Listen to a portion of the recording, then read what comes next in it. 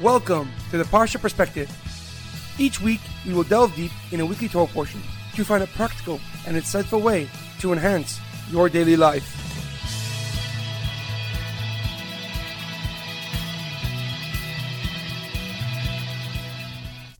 Thank you for tuning in. My name is Rabbi Shalom Yamini, and each week we will look into the weekly Torah portion to find practical and insightful ways to enhance your daily life. This week's Parsha Perspective is in honor of our homeland, Eretz Yisrael. May HaKadosh Baruch Hu, may God protect our brave soldiers as they eradicate our enemies in Gaza and around the world. May God save all the hostages in Gaza from harm and return them home immediately. I want to wish a happy birthday to the 9-month-old baby Kfir, who was kidnapped by Hamas and is now past 1 year old, has 100 days and beyond since in captivity. This week's Parsha Perspective is in honor of the Refuah Shalema of Rav Amitai ben Shoshana and all those who need to experience a speedy and complete recovery. This week's Parsha Perspective is in loving memory of Edward ben Ephraim, Shlomo ben Edward, and Yerachmiel Daniel ben Gedalia. May their souls be uplifted and may their memories be a blessing. This week's Torah portion is Parshas Bo. Anticipate the Geula, anticipate the redemption. Before I begin, I would like to mention that this Shabbos is Yud Shvat, the anniversary of the Rebbe's leadership over the Chabad movement since 1951. The Lubavitcher Rebbe, Rav Menachem Schneerson, assumed the mantle of leadership just 1 year after his father-in-law, the previous Rebbe, had passed away. With immense dedication, the Rebbe set out to rebuild the Jewish people after the Holocaust. He sent thousands of rabbis to all parts of the globe to connect with every single Jew, and their vast commitment to Hashem, to God, and the mission that the Rebbe gave them changed world Jewry into the powerhouse it is today. And we mark this special day by rededicating ourselves to the mission the Rebbe set before us. Reignite the fire of every Jew. The Rebbe constantly emphasized that we are the last generation of exile and the first generation of Geula, of redemption, and may we merit the ultimate redemption and the coming of Mashiach. Our Parsha has the last 3 makas, the last 3 plagues that God struck the Egyptians for enslaving the Jewish people. The first plague was one of locusts. Swarms of grasshoppers descended upon Egypt and consumed all the crops and vegetation. And Paro relented and called Moshe to end the plague and stop the suffering.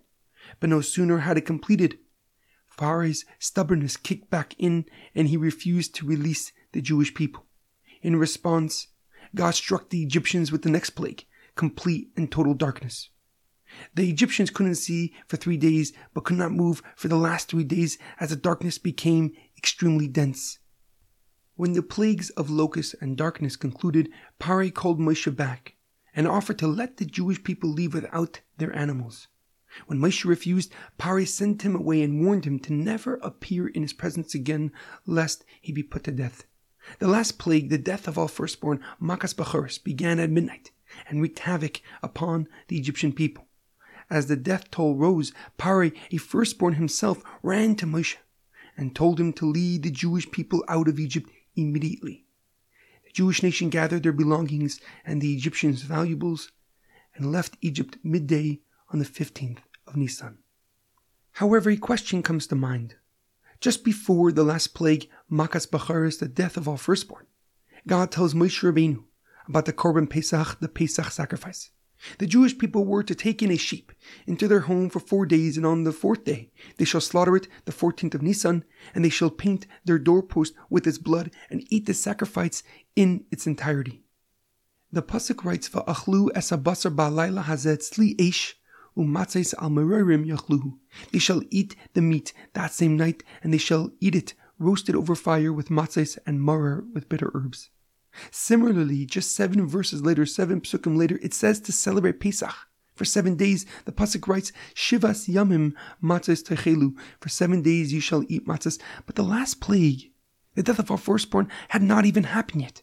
Nor did they leave Egypt, and Pesach is a celebration of our exodus from Egypt, of Yetzias Mitzrayim.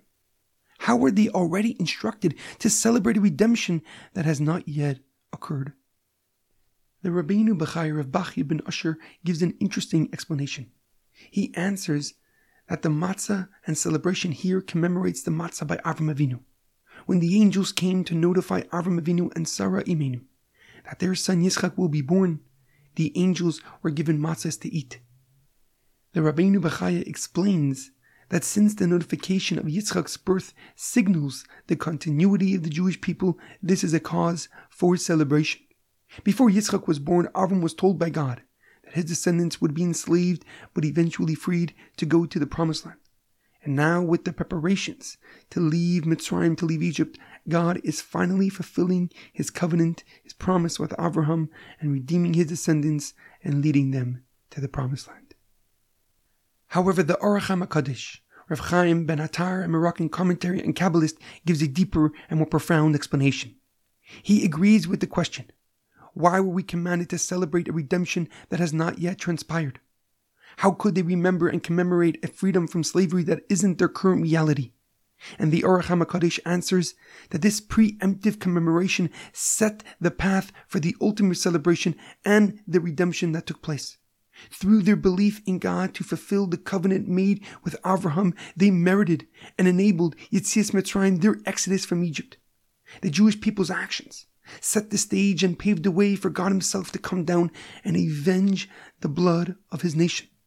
According to the Aruch HaKadosh, our deeds must preempt and anticipate the blessings, the holiness we wish to have in our lives.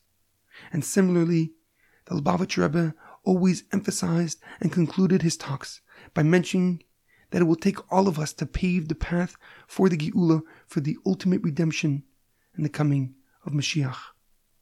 In our daily life, it is imperative that we do not just envision our goals, but set the stage, pave the way towards making them a reality. And this is true in our mundane lives as much as it applies in the spiritual realm. Each day we are presented with opportunities to lay the groundwork to achieve our goals and accomplish our dreams. Whether we take massive leaps or even just small steps, we are leading the way for our potential to become our reality. I will conclude with a powerful quote of the Lubavitcher Rebbe. The world is a reflection of our own inner state. When we cultivate peace within, we bring peace to the world. Have a great weekend and good Shabbos.